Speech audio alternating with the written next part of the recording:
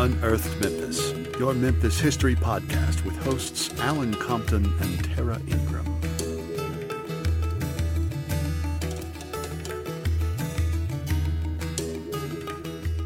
Hey everyone, welcome back to Unearthed Memphis. I'm Alan. And I'm Tara. We hope you enjoyed our Amory Music 100-year celebration episode. It was a lot of fun to highlight my workplace and share their rich history with all of you. And since that episode aired, we learned about several other places that are also celebrating 100 years this year. We mentioned last episode about Theater Memphis turning 100, and then I learned that my friend Sheely, her husband and his family's restaurant, Jim's Place, also turned 100. Yeah, they have excellent food if you've not ever dined there. Yes, most excellent. And when we were driving home from our long weekend in Hot Springs, which also turns 100 this year. Who knew? Who knew? We drove past Immaculate Conception and saw a sign that it too is a century old. Wow, yeah. 1921 was a good year for starting businesses and things of that nature. Apparently. Well, big congratulations to all the continually thriving businesses. And if we've left any out, please let us know so that we can congratulate them. In our last episode, we mentioned that we were going to see the Last Picture Show at Elmwood Cemetery for their cemetery cinema, and the experience was a lot of fun. Because who doesn't love seeing a movie in a cemetery at night? Yeah, even if it's not a scary one. Even if it's not scary. Yeah. Well, we had not ever seen this film, so we had no idea what to expect because of that, and we had a completely open mind about it. But upon watching the film, it turns out it was not at all what we would have imagined. Not at all. This film was Sybil Shepherd's first role, as well as Randy Quaid's. So that's kind of cool. Yeah. And it also stars Jeff Bridges and Ellen Bernstein. From The Exorcist and Pippi Longstocking fame. Yes. Eileen Brennan. The fabulous Mrs. Peacock. Yeah, of course. And of course, the fantastic Cloris Leachman. Yeah. And now one can only assume that they chose this movie because of Sybil Shepherd, because she's local. Correct. Or that's at least what we assumed. So if you've not seen The Last Picture Show, it's really well done. It's a coming-of-age story made in the 1970s, but set in a 1950s slowly dying Texas town. Reading the IMDb synopsis, it seemed like an average run-of-the-mill movie, but then it starts. Yes, and I'm not sure if the director wanted the audience to feel uncomfortable as they watched it, but if so, it worked. There was more nudity than I expected, and I'm not prudish, but we're talking full frontal, supposedly teenage girls. So that was kind of yucky. There was a storyline about a preacher's son who kidnaps a 7-year-old girl, and I assume was trying to do something naughty with her, but they caught up with him, and they were like, "Oh, it's okay. He only took her underwear off." Yeah. Which apparently fine.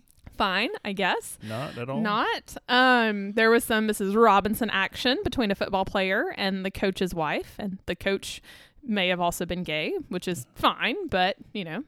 And then there was a kid with some mental disabilities who gets run over and killed in the street, and then a bunch of old men just circle around him saying, "Well, what was he doing sweeping the street?" Yeah. It was the most bizarre thing I have ever watched with a group of strangers. Super cringy. And we understand why some of the actors won awards because it was well acted, and the movie was really well shot, but we don't really know how we feel about it now that we've seen it. I guess we can say now that we've seen it. We have seen it. That's what we can say. So somebody asked me, "Hey, have you seen this movie?" "Yeah, sure, I've seen that movie." Sure. Super weird. Super weird. Yeah. But that being said, the next one they showed was Clue, which is one of my all-time favorite movies, but we were out of town for a long weekend, so we didn't get to watch it. But let's just say, isn't Tim Curry the greatest? He is. All right, so I'm going to tangent for a minute. Although Google Docs tried to pull a fast one here and get me to use the word tangentize, which according to the interwebs dictionary is not at all a word. It may still be, but we can't find it anywhere. I can't find it anywhere. So I'm going to tangent on Tim Curry for a moment. He is in most of my favorite movies, actually.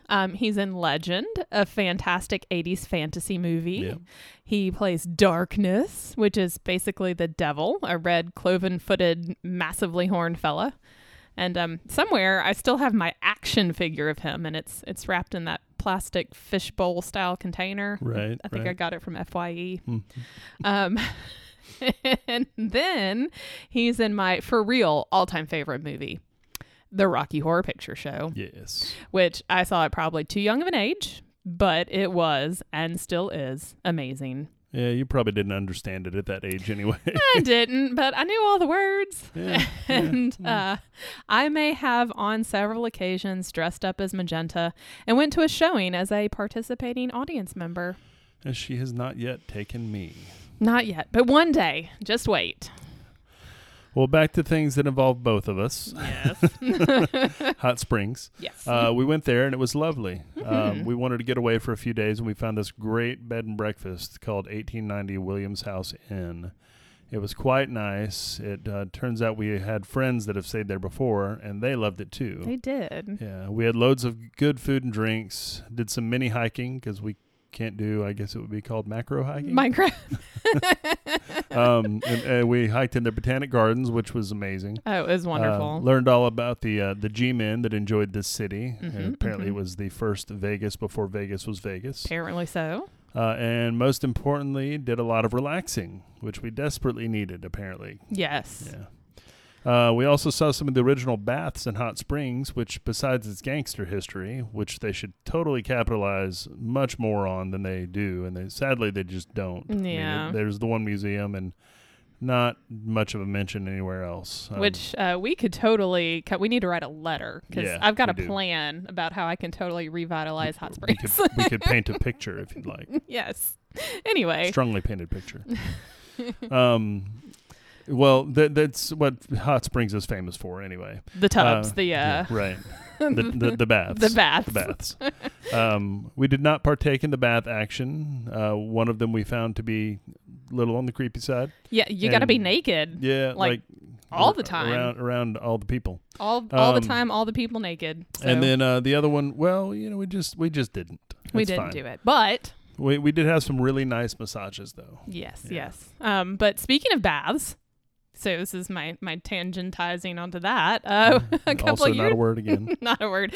We went to Bath a couple of years ago, and we got to see some of the original Roman baths. Yeah. And they were beautiful, Mhm. but you couldn't touch the water because it was original. And I'm sure you would have ended up catching something if you did. There are many things. Many things, all the things that you did not want to have. But it was awesome. So if you ever find yourself in the English countryside, you should visit. And Bath, or more specifically Pulteney Bridge, was the place that Javert in the 2012 Les Miserables movie played and ruined by Russell Crowe, Yes. flung himself off the bridge and died, mercifully ending that abomination of a performance for us all. Mm-hmm. Thanks, Russell Crowe, for not saying to your agent, whoa, whoa, whoa, just a minute. I can't sing to save my life or anyone else's. Why would you let me play Javert? My favorite role in the musical. I guess he just thought he could sing because he was the front man of a band called 30 Odd Foot of Grunts at one point, which is a terrible name too. Wow, I had Yeah. no idea. Yeah, he was a front man. Well, And just because a band lets you stand in front of them doesn't mean you can sing. If you've spent any time in the cover band area at bars, you probably know that for yourself. now. oh, most definitely. Well, aside from that, on that trip, we also got to see Stonehenge, Yeah. which is one of the greatest henges in the world, which is another Eddie Izzard quote for those of you keeping count. And it gave off a very kind of feeling. Eddie Izzard count going up. Yep. Um, All right. So we'll let Tim Curry as Frankenfurter, the sweet transvestite, and Eddie Izzard, the action transvestite. Yes, those are outdated words, but those are the words that they used at the time. So we're going to let that segue us into this episode. It's still June, and that means we haven't missed Pride Month. And this episode will also be airing on the 52nd anniversary of a major Pride event. yeah. So having family and loads of friends that belong to the LGBTQ plus community, we are proud allies and offer loads of love and support to that community. That's true. Yes. So this episode will focus on an original Memphis Pride event. We have to thank a supporter/friend who we've yet to meet, Jerry, who sent us kind of a suggestion for this topic. On one of his daily walks, he took a picture of a plaque on the side of the Evergreen Theater here in Memphis, and it was commemorating the 1969 Miss Memphis Review pageant. Having not ever heard of this, we decided we'd investigate, and thus it became our Pride Month episode. The Miss Memphis Review, which later came to be known as the Miss Gay Memphis, began as a protest to the city ordinance that banned cross-dressing. Yeah. But let's take a step back in time to talk about the aforementioned theater location before we get to the pageant. The current Evergreen Theater, which is on Poplar, has gone through a few owners and name changes over the years. So we'll start at the beginning. In 1927, or 1928, I've also read, the Ritz Theater was built as a 900-seat movie theater, and it showed mainstream films and foreign films. It remained so until around 1955 when there was a fire and it was damaged. When rebuilt, it became known as the Memphis Guild Art Theater. It was still showing foreign films, but by the 60s, when Bill Kendall began running it, the shows became a little bit edgier. And the Guild Theater showed what people would consider art house films. They were foreign films, LGBTQ films, and other films the city considered illegal smut. Smut. Yes. Kendall was known for bringing eccentric movies to his theaters, and he had another theater on Highland that had midnight showings of the most controversial films, actually gay films. The flamboyant cinephile was even indicted on several indecency charges. Luckily, they were eventually dropped. But who was William Bill Kendall? Well, we know he was born in Memphis and attended Southwestern College, which is now Rhodes, and he was a World War II veteran. Which I can only imagine what it would be like to be a gay soldier during World War II. Yeah. Because according to a Memphis Flyer article, he was unafraid to be loud and proud about being gay. Well, when Kendall managed the Guild, it became, as he called it, a safe space for self-expression. Clearly, he was not afraid to show movies that were considered controversial, and when he showed I Spit on Your Grave, an old horror film, it caused one of the most hotly contested obscenity cases in Memphis. So I've not ever seen that movie or even heard of it. So I looked up the plot to see what all the hubbub was about. And that being said, look up the 1959 film, not the 70s film, because that is a way different story. I looked that one up first and I was like, oh, all right, I get it. But turns out that was not the case. So according to the TMC website, this is the synopsis of the film. Joe Grant is a vengeful, light-skinned black man who leaves Memphis, Mississippi, and moves to a small town in New Jersey after his brother is brutally lynched for attempting to marry a white woman. Joe's skin is so light that he is able to pass himself off as Caucasian and find work in a local bookstore. To get revenge on white society, Joe seduces a rich young white girl and then plots her death. At the same time, Joe discovers that the bookstore where he works is a front for an extortion ring. A short time passes, and he finds himself falling in love with the girl. She loves him too until she learns that he is of African descent. Knowing this complicates the matter. She is engaged to another man, after all. But loving him just the same, she suggests they run away together to avoid the blackmailers. After Joe is beaten by the blackmailers, he decides that this is a good idea, and together the lovers flee. Back in town, the girl's enraged fiancé organizes a posse, loudly claiming that Joe has abducted the girls and plans to rape her. Tragedy ensues just as the fugitive lovers are about to cross the Mason-Dixon line. So ridiculous. Yes. Yeah. Yes. It doesn't seem too scandalous to me, but 60s were a different time, so in an odd twist of events, the outcome of the showing of this movie did, however, put an end to Tennessee's obscenity law that had been in place for 106 years at the time. I guess they didn't think it too scandalous either. Guess not, because that just doesn't seem like it would be a story that would cause that much hubbub. Or that would happen. Correct. That was apparently came from the plot of a French book. So maybe they just didn't understand stuff. I don't know. Anyway, we're going to get back to the theater. And Mr. Kendall stirring up some good trouble. In Memphis during the 60s, it was illegal for men to wear women's clothing, as well as participating in gross, violent, or vulgar behavior, aka same-sex dancing.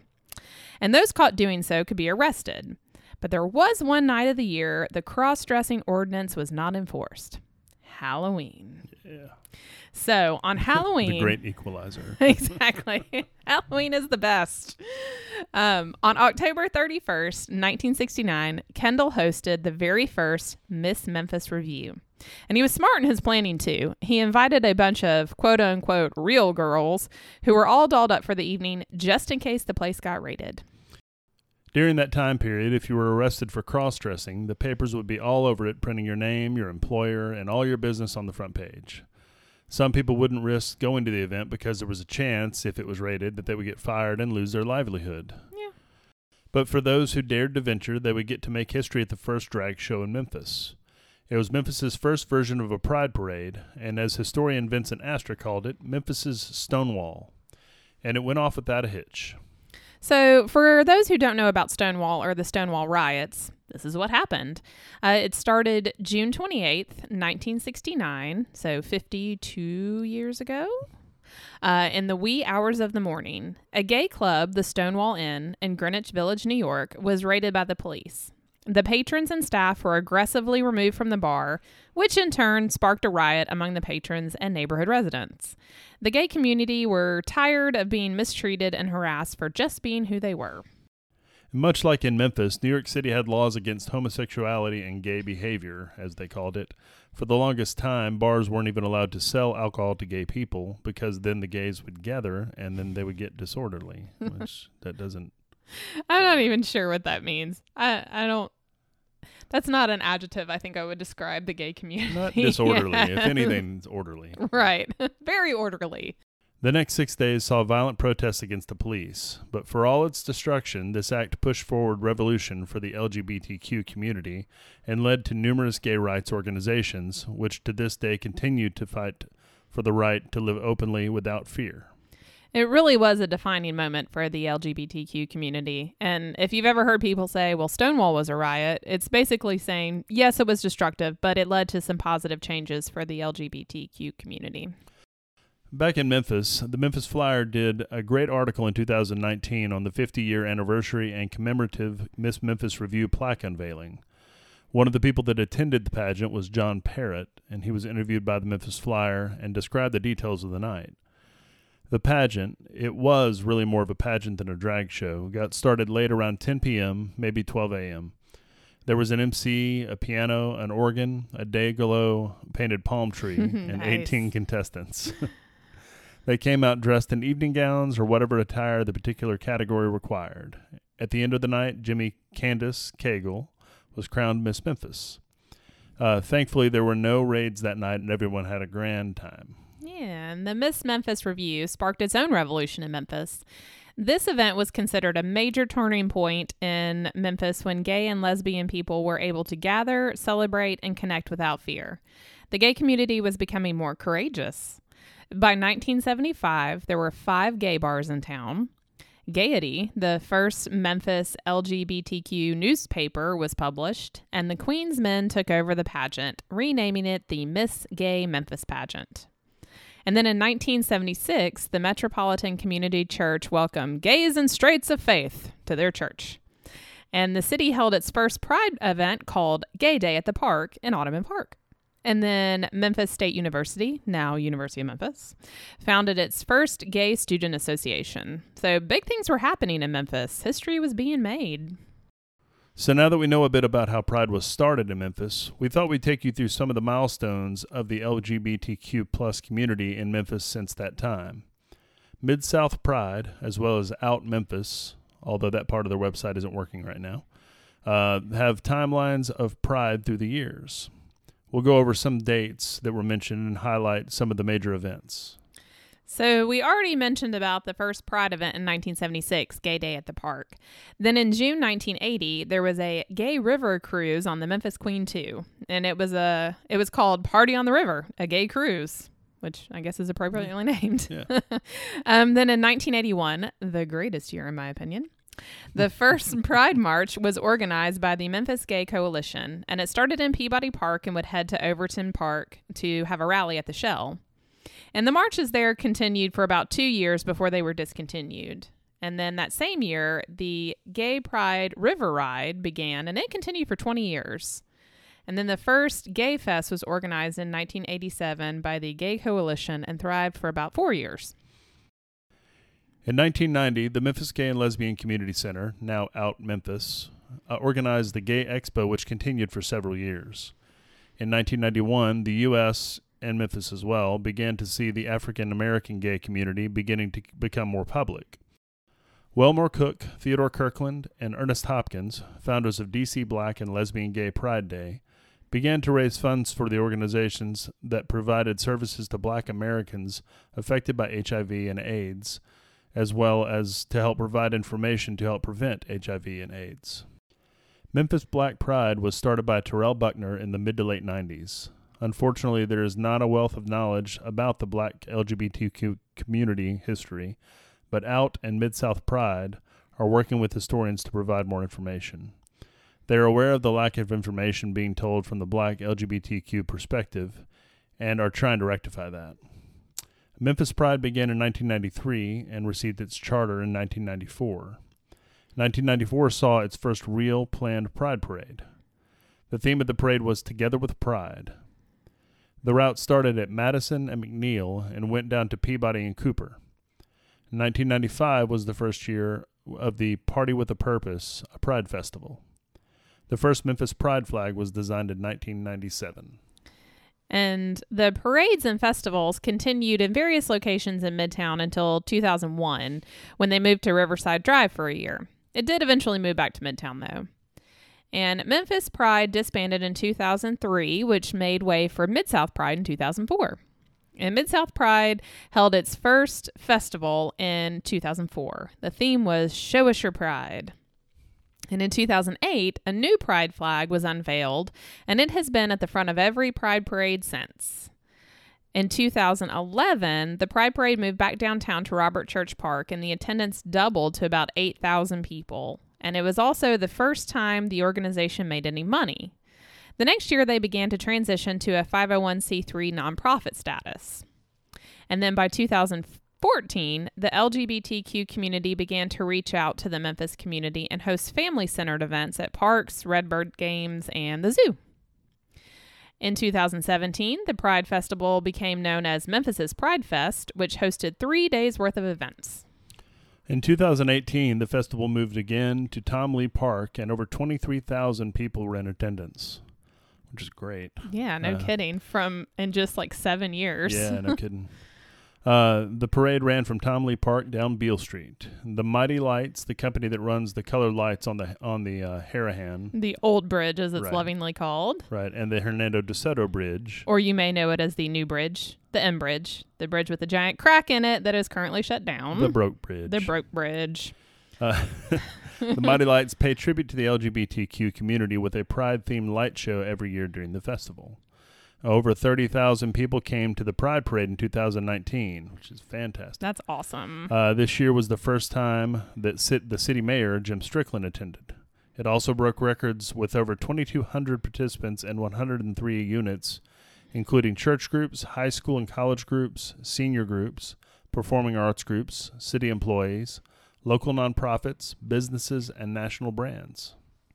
And then this brings us kind of around to the beginning of our story. October 31st, 2019, a marker was placed on the Evergreen Theater on Poplar, the site of the first Miss Memphis review.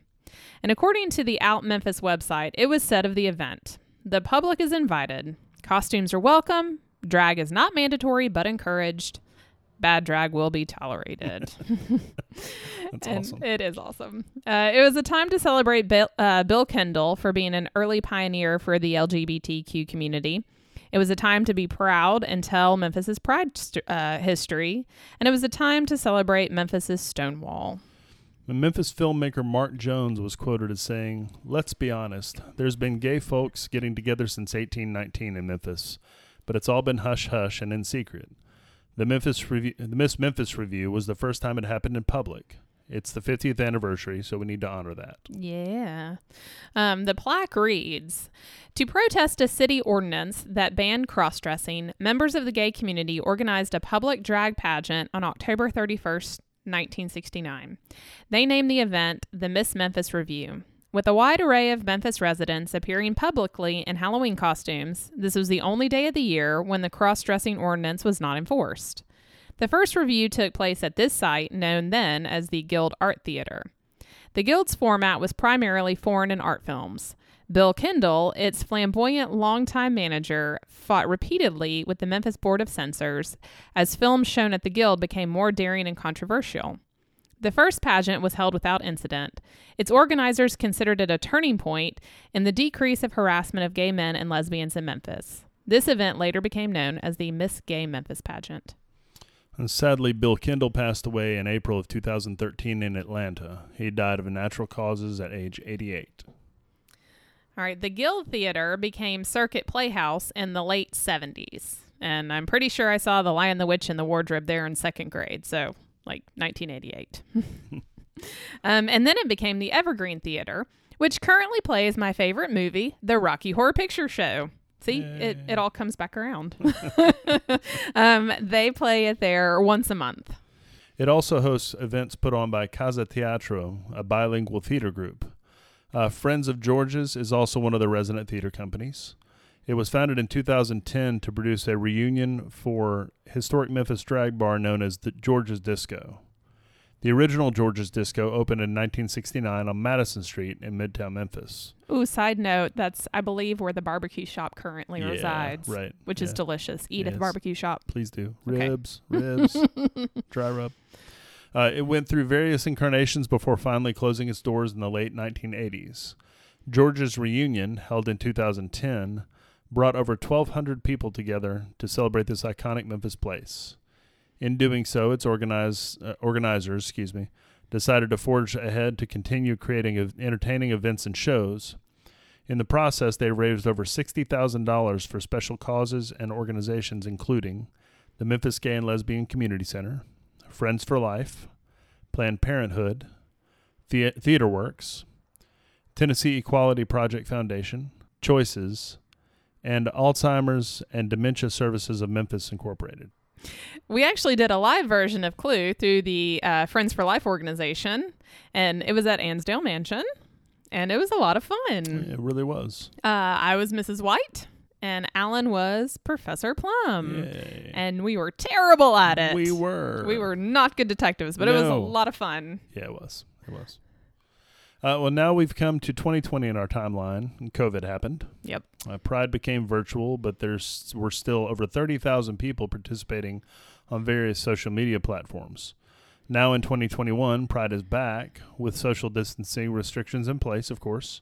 And they also live streamed the events for people who couldn't join or didn't want to join in person. And I watched a few of those events, and they seem to be a lot of fun. So that's awesome. Yeah. All right. So that is a lot of history packed into a short 50 years. But Memphis is stepping up and stepping out. And I'm proud of our city and the support they have for the LGBTQ plus community. Yeah. There's definitely still work to be done, but it's getting there. And it's getting there. And it's, we live in Midtown, so we got it all around us and we love it. Yep. Organizations such as Mid-South Pride and Out Memphis provide events, education, as well as help for those who are in need. Out Memphis has a monthly calendar that provides information on their events, which by the looks of it, something's happening most days of the month, so that's awesome. And they recently opened a youth emergency center for young people who are in need of emergency housing, which is something our city desperately needs. So that's amazing. Yeah. So check out their website for more information. And we'll leave the story with a quote from the reigning Mr. Mid-South Pride, Justin Tate Allen, a native Memphian with a passion for theater and inclusion.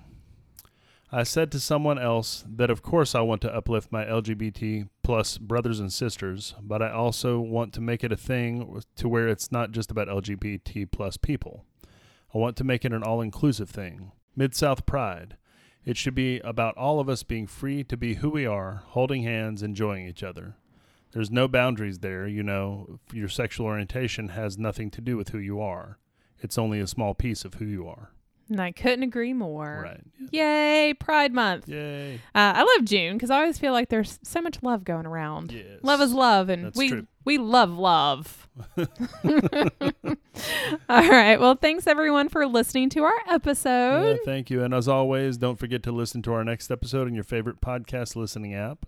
And if you get a chance, we'd love for you to like and subscribe. please leave us a review. Please. We need reviews. We It love helps. reviews. Share us on social media. That's ultra important as well, please. Yep. Do it. Check out our website at unearthmemphis.com, Instagram at unearthmemphis, Facebook at facebook.com/unearth901, Twitter at unearth901, or drop us an email at unearthmemphis@gmail.com. We would love to hear from everybody. Questions, comments, corrections, compliments, suggestions, compliments, flattery, Yep. or just chatter is appreciated and enjoyed. Yes. And we might use your ideas on the show, too. We might. We just did. We just did. High five to Jerry. Yeah. Get it, Jerry. We have never met him in person, but he is awesome. I believe. Loyal listener and loyal friend that we've never met. Yeah. Way to go, interwebs.